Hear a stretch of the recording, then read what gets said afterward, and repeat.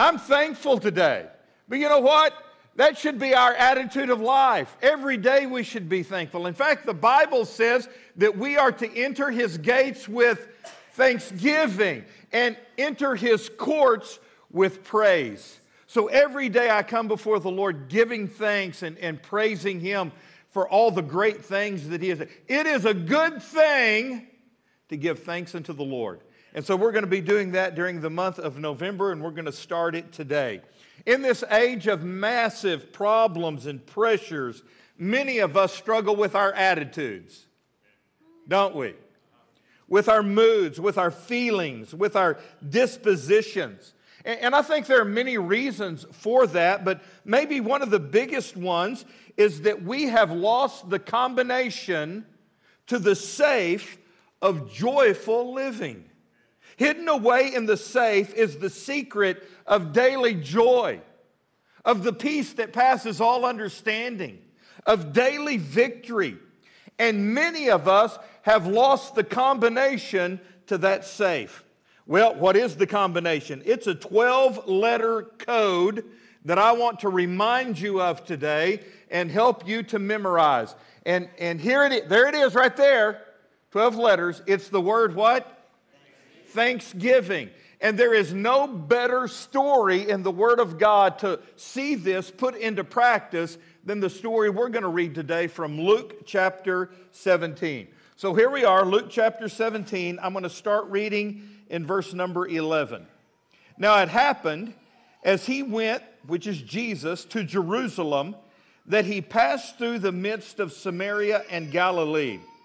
Then, as He entered a certain village, there met Him 10 men who were lepers, and they stood afar off. The reason they were standing far away is because it was against the law for a leprous person to approach anyone who was clean. So they were away from Jesus, but they lifted up their voices and they said, "Jesus, Master, have mercy on us."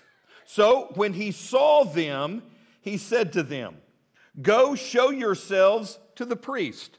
Now, what's interesting, and we'll talk about this in a moment, is that Jesus didn't heal them.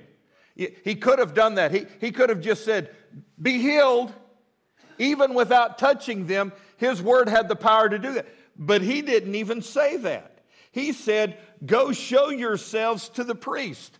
Because it was the priest and only the priest in Jerusalem who could declare these men cleansed. Okay? So He's telling them, you go ahead and show yourself to the priest. And so it was that as they went, and they are going by faith right now, it's a process. As they went, the Bible says they were cleansed. But one of them, when he saw that he was healed, turned around and with a loud voice went back and glorified God. And he fell down on his face at Jesus' feet, giving Him thanks. And here's the kicker. This guy was a Samaritan. The other 9, they were churchgoers, all right? They were the elect ones. They were the ones who were the chosen nation. This guy wasn't. He was a foreigner. He was a Samaritan. So Jesus answered and said, "Were there not 10 cleansed? But where are the 9? Were there not found any who returned to give glory to God except this foreigner?" And He said to him, "Arise, go your way, because your faith has made you well."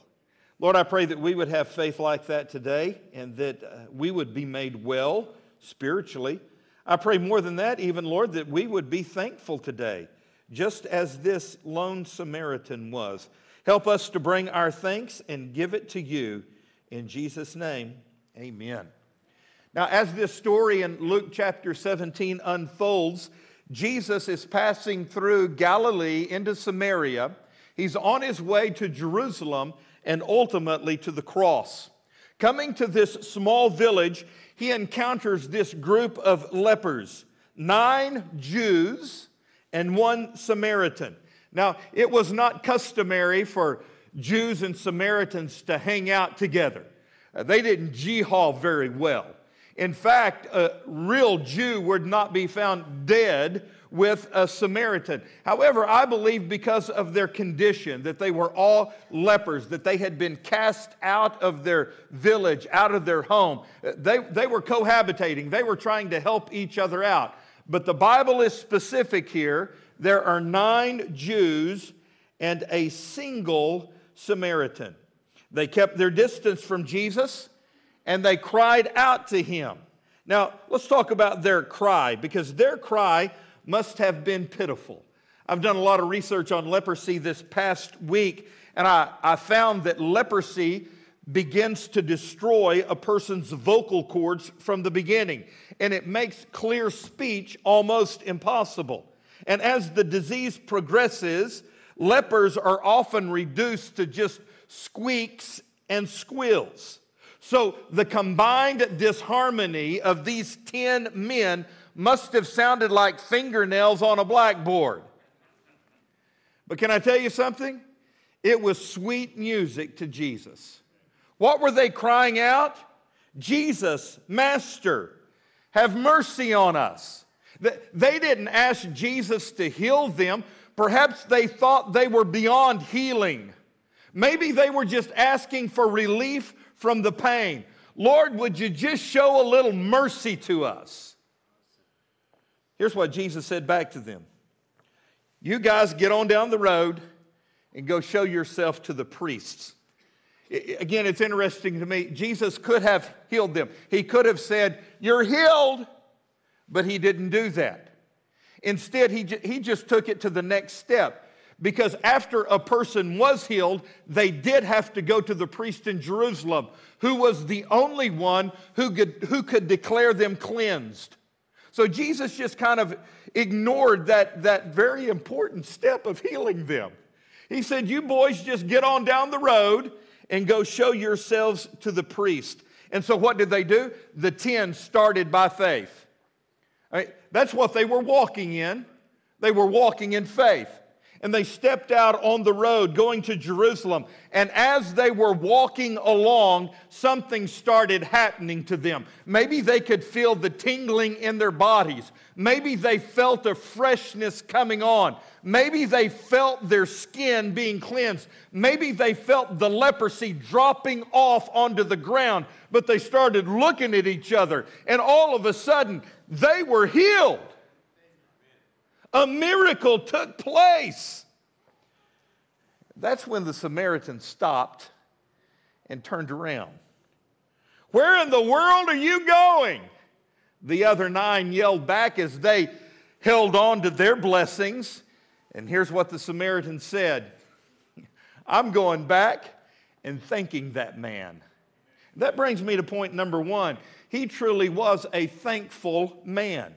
Now, we don't know why this leper had a different attitude than the others, but it's likely that we could have detected a different spirit in his heart even before Jesus appeared in their village.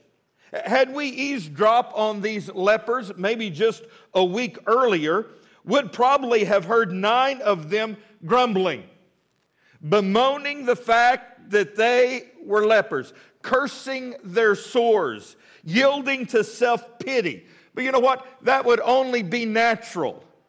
Because there is a 90% chance that you and I would have been right in there with them, grumbling as well. But this one, despite his affliction, had a different spirit about him. He was more apt than the others to notice, flowers blooming, to notice the blue sky, to bow his head before meals and give thanks. You see, it wasn't just a matter of being thankful for this one thing, for this healing, as great as it was. This leper had undoubtedly learned the secret of optimism, of recognizing that every good and every perfect gift comes down from heaven.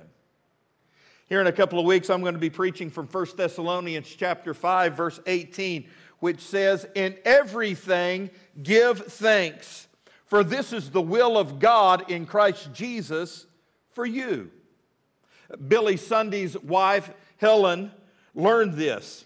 In the early 1900s, when Billy was the best-known evangelist in the world, she was heavily involved in his ministry. And then on November the 19th, 1939, Billy died in her arms.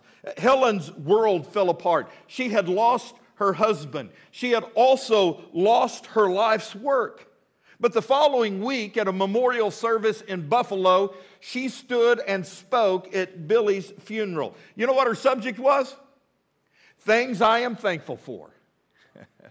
And she had a whole list of things, but this is how she started. She said, folks, it is really surprising how many things God can reveal to you to be thankful for. If you really want to know, all you have to do is ask Him. I had no idea there were so many blessings. But when I prayed and asked God to help me write them down, they just started coming into my mind one after the other. And the very first one was this.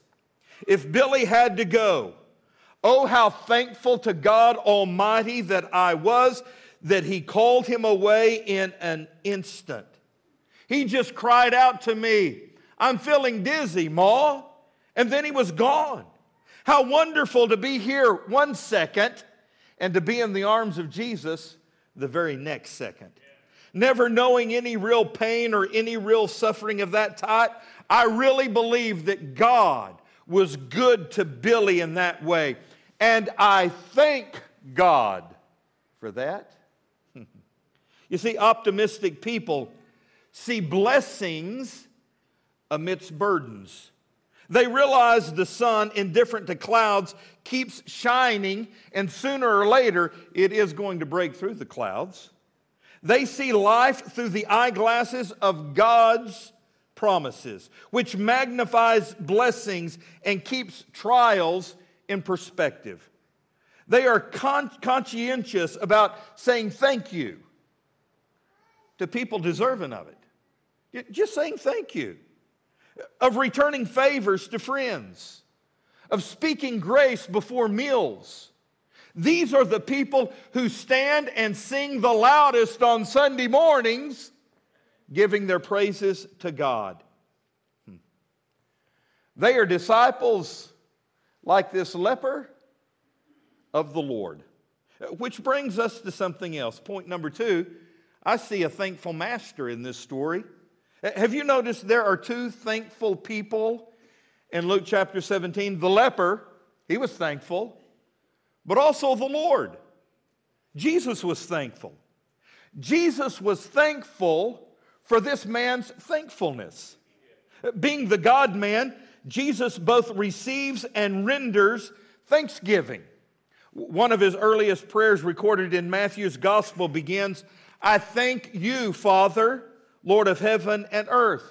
When Jesus was feeding the multitudes, he gave thanks over the bread and the fish. Before instituting the Last Supper in the upper room, Jesus paused to give thanks. At the tomb of Lazarus, Jesus prayed, Father, I thank you that you have heard my prayers. You see, thankfulness is simply an element of Christ-likeness. When you are thankful, you are modeling the life of Jesus. So guys, here's the number one reason to be thankful. Because Jesus was thankful. And if I want to be like Jesus, you know what? I have got to give God praise and be thankful to Him. That brings me to point number 3, this Thanksgiving message. The Lord's response to this leper is really twofold. While appreciating the thanksgiving of the one, Jesus noted the ingratitude of the 9. And I know it's going to get kind of somber in here because this is where most of us live. But can I tell you something? Jesus notices our ingratitude. He said, were there not 10 cleansed? But where are the 9? Were there not any found who returned to give glory to God except this foreigner? Now, you know, I don't really want to... I don't really want to get onto those 9 too bad because I find myself in the 9 a whole lot. But this is an amazing story. Here are 9 Jews. These are 9 religious people. These are 9 of the chosen nation. These are 9 people who probably grew up going to church. They had seen the miracles of God. And yet they were the ones who did not thank God for what He did in their life. The only one who gave praise and thanks to God was a foreigner, a non-churchgoer. Now, doesn't that strike you as being strange? And I guess there are numerous reasons why. One of the reasons I thought of, and I don't know that it's true, is you know what? Sometimes we who go to church on a regular basis, sometimes we just become callous to the working of God. And when God performs miracles, and can I tell you something? He performs miracles every week, every day. There will be miracles performed in this service today. We just become oblivious to them. Oh yeah, okay, yeah. That's okay. Yeah, cool. Or perhaps this. Maybe because we expect them and we demand them, when they come to us, we're not really grateful. Because isn't that human nature? If your kids expect or demand certain treatment, certain gifts, certain presents, you know what? When they come, okay. You're doing your job as a mommy and a daddy, you know? But when they don't expect those gifts and they get them, what are they? Well, they're truly grateful. And you know what? I don't mean to be getting down on us too bad, but isn't that true of us? Sitting right here in God's house, we have God's blessings day after day, week after week, year after year. His blessings are manifold, yet sometimes we get so used to them and we put such a high demand on the expectations we have that when we do get those miracles and blessings, we passe. God, you're just doing your job. And we're not truly grateful. I don't know that I can prove this, but I strongly suspect that the numbers for the past 2,000 years have really not changed any at all. Only 1 out of 10 is truly grateful. We must consciously watch ourselves so that we don't fall in the 90 percentile who never pause regularly to say, "Thank you, Lord. Thank you, Lord. Thank you, God." Thanksgiving, after all, is commanded. Do you understand that? As a believer, a child of God, we are commanded to give thanks to God. Amen. And can I say, Jesus always notices our ingratitude. That brings me to point number 4, and it's my last point, and I'm sure you're happy of that, all right? I want to talk the rest of the time about this Thanksgiving miracle. Perhaps someone here today is saying, but preacher, this is an atypical case. I mean, this guy was healed. He was the recipient of a genuine, bona fide, Christ-performed miracle. Yeah, I would agree with that. But let me ask you, has God ever given you a miracle? Has God ever performed a miracle in your... Has the great miracle giver ever touched your life? Or do you occasionally wonder why God hasn't performed that particular miracle for you that you expect Him to perform? Have you questioned His miracle working power on your behalf? And if so, maybe you're overlooking the greatest miracle of all. What are you talking about, preacher? Well, I'm talking about the miracle of His love and grace and forgiveness. Romans 5:8 says, "But God demonstrates His love toward us in this, in that while we were still sinners, Christ Jesus died for us." You see, in Christ, you have the miracle of new life. When we come to God through the shed blood of the Lord Jesus Christ, we are raised, we are resurrected from death unto life. Ephesians 2:1 says, and you he has made alive, you who were dead in your trespasses and sins. One day soon, the Lord Jesus Christ is going to come again. He's going to break through the clouds with a shout, with the voice of an archangel, and with the trumpet call of God. And according to 1 Thessalonians 4:16, the dead in Christ are going to rise first. You know what? You know what that's going to be? Can I tell you what that's going to be? That's going to be a miracle, man. When that happens, when Jesus Christ comes back and those graves start popping open, man, that's truly going to be miraculous. When bodies that have been decaying for years in the graves return to life, when the dust of the saints of all the ages is reconstituted into glorified bodies who will always be with the Lord, that's going to be a miracle. But did you know something? The spiritual resurrection of our souls from death unto life at the moment of conversion is equally as miraculous. What happens in here week after week when people are saved and get right with Jesus is just as miraculous as when He comes back and those graves pop open.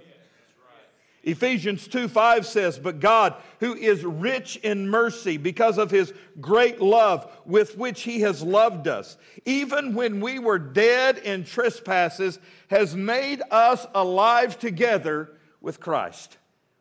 You see, you and I were totally dead on the inside. We were without God.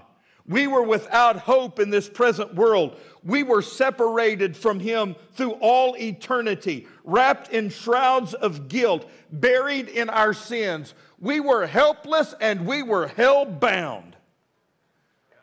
But Jesus has made us alive. According to Ephesians 5:14, Jesus cried out, awake, you who sleep, arise from the dead. And He has made us alive, those of us who were dead in trespasses and sins. And can I tell you something, church? That is a miracle. And with this new life comes forgiveness. If you could go back and relive your past, are there just a couple of things that you might change? I can answer that for me. You better believe it. There are a few decisions that I made that I would go back and I would avoid. I would change those things. I would correct the regretted moment. And you would too. Because all of us live with regrets. And you know what? There is no way we can go back and change those bad decisions. Are you with me? I mean, you just can't do it. And the result of all of that is guilt. We're burdened down with guilt. Guilt comes back day after day and shames us. But here's the deal. When Jesus Christ comes into our life, that guilt is suddenly, completely, and permanently removed by the blood of Jesus Christ. And we are given a brand new beginning. 2 Corinthians 5:17, therefore, if anyone is in Christ, they are a new creation. Behold, old things have passed away, and behold, everything has become brand new. That's a miracle, dude. In trying to convey the marvelous wonder of this forgiveness, biblical writers strain to give the powerful images to us of God's forgiveness. And many times they did that through nature. According to Psalms 103, verse 11, it says, as great as the heavens are high above the earth, so great is God's mercy. And then in the very next verse, it says, as far as the east is from the west, so far He has removed our transgressions from us. Can I get an amen for that? Isaiah 1:18, though your sins be as scarlet, they shall be made as white as snow. And then Isaiah 44:22, God said, I have swept away your sins like the morning mist. Well, praise the Lord. Suddenly, at this moment of conversion, your past was revisited. Your record was expunged. Your mistakes forgotten. Your sins forgiven. Your guilt removed. Your record wiped clean. Your soul was set free. And it took a miracle to do that. Furthermore, in coming to Jesus Christ, we also find that we have the power to begin living a new kind of life with a new outlook, a new perspective. We are given a new hope, and the future becomes just as bright as the promises of God. And according to Psalm 118:24, we can wake up every morning saying, "This is the day that the Lord hath made. I will rejoice and be glad in it." I can go to bed every night and close my eyes saying Psalm 4 verse 8, "I will both lie down in peace and sleep. For you alone, O Lord, makes me to dwell in safety." Day by day, the Lord meets our needs. He reassures our hearts. He deepens our faith. He answers our prayers. And He increases our optimism. Now, this doesn't mean that we're on a continuous emotional high and that we always have a great day and we're always in a good mood, because we're not. Here's what it does mean. It does mean that we have this bedrock of hope that enables us to rejoice in the Lord always. And how can I explain that?